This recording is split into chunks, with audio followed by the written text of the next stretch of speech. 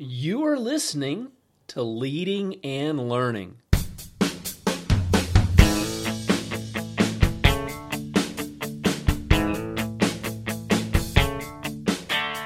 This is the place where we talk about practical leadership, theology, fitness, how to create winning habits, and so much more. My name is David Spell, and I'm a retired police officer, a pastor, a New Testament scholar, and a leadership coach. My goal on Leading and Learning is to help you live your best life. Thanks so much for joining us today. This is a very special episode on Leading and Learning. Not only are we kicking off Season 4 of the show, but even more importantly, this is episode number 50, the Big 50. So we've done 50 episodes. If you haven't heard any of the earlier episodes, I encourage you to go back and give them a listen. I know you'll love them. I know you'll enjoy them. Today we're going to be talking about an important question, one that I think is one that probably needs to be considered a little bit more. And the question is this: why the local church? You know, unfortunately, the word church is a word that often leaves a bad taste in people's mouths. So many people have had bad church experiences that they often give up on the idea of church completely. My wife and I are actually living in Brazil, in Curitiba, Brazil. We're missionaries down here. We're pastors and working with some churches. There was a recent study conducted here in Brazil. And, you know, it's interesting because Brazil is the largest Catholic nation in the world. And that doesn't mean they're all practicing, but this is the largest Catholic nation in the world. And a recent study here showed that young adults are leaving the church in record numbers. And the Brazilian bishop, the Catholic bishop who was interviewed, said that they just don't see the church as relevant to their lives anymore. So has the institution outlived its usefulness? Is the church even relevant anymore? You know, the reality is no matter where you visit in the world, the Christian church is still moving forward. In most communities, there's at least one and oftentimes multiple thriving Christian communities that are having a positive influence on so many people's lives. The church is still doing so much good all over the globe. And you know, there are several reasons why the local church still has an important role in society. First of all, the church is the only visible expression of Jesus in the world today. Jesus isn't here, but his body is. The Apostle Paul made multiple references to the church as the body of Christ. And being connected to the church is in a very real sense being connected to Jesus. And I think the opposite of that is true as well. To be disconnected from the church is to be disconnected from Jesus. To see the church in action, at least in its positive form, is to see God in action. I mean, think about it. God really doesn't do anything except through his people. He's chosen to work through people, and the church is the visible expression of God on the earth today. And you know, this thought of Christians being connected to each other is not popular for those that live in the independent-minded Western world. Many Christians want to be free to come and go to church as they please. The idea of committing to a single church is hard for many people. But if the church is to be the body of Christ, then the only way that Jesus' hands can touch the community is for individual believers to unite together with one heart and one vision. You know, a second reason why the local church is still important is because this is where true life and salvation are found. The great church father Augustine said, "If God is my father, then the church is my mother." And while it's possible to make a decision to follow Jesus outside of a church, it's very difficult to grow as a Christian apart from the community of faith.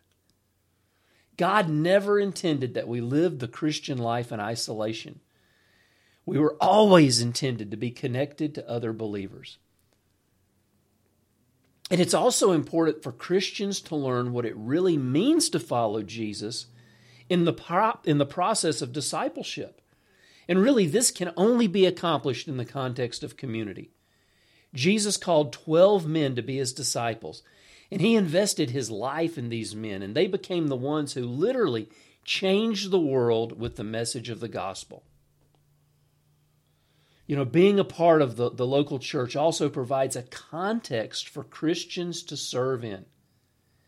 Jesus made it clear that he expected his followers to invest their time, their talent, and their treasures in his kingdom. The local church is the physical expression of the kingdom of God. Many churches are involved in reaching out and meeting real needs in their community. Some churches assist in homeless shelters and food pantries. Others have outreaches to single mothers in the community. Other churches have ministries that visit elderly shut-ins. Still other churches sponsor after-school programs for children in their area. A few years ago, I was in Ecuador, and I had the opportunity to do some ministry there. And we visited a church that was actually partnering with Compassion International. And Compassion International, of course, sponsors children that come from troubled homes, but they always look for a local church to work through. And we were so impressed with this local church that was sponsoring and partnering with Compassion in a poor area in Ecuador. On this same trip, in Ecuador, I also had the opportunity to visit a clinic. Actually, it was like a small hospital that was sponsored by a local church. A local church of maybe 1,500 or 2,000 people. But there are 10 medical doctors that go to this church, and they wanted to give back to the community. So the church raised some funds and were able to build a clinic, and they've added to it every year. And these doctors donate part of their time every week serving in this clinic, offering very, very reduced rates for health care for the poor people in the community. So these are just a few ways that churches have an opportunity to give back to the community. And if you look at most thriving and successful churches, they're reaching out beyond the walls of the church and having an impact on their community. And you know, aside from these kinds of outreaches, there are also many other areas in which a person can serve in their local church. You know, most churches are volunteer-driven. They might have a small paid staff, but also a number of volunteers that serve a few hours a week.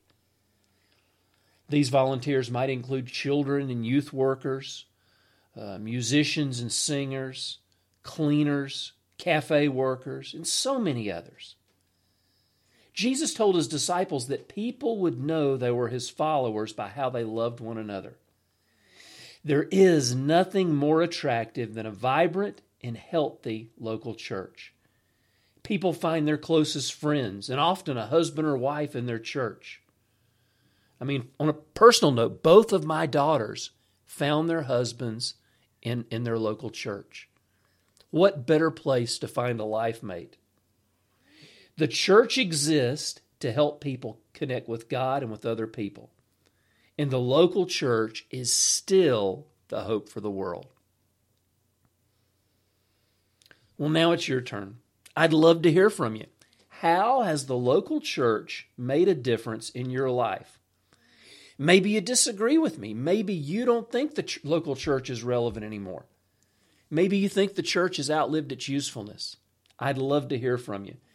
Go to davidspell.com and leave your question or your comment in the comments section for today's post.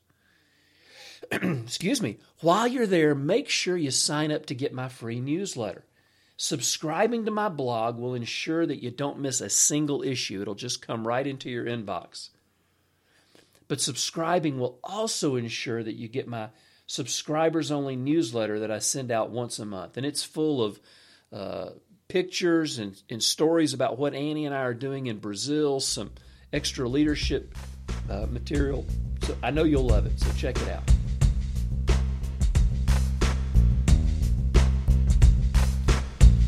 Well, now it's time for this week's resource highlight.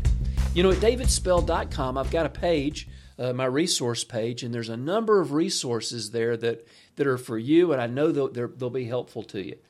The resource highlight this week is my book, Street Cop.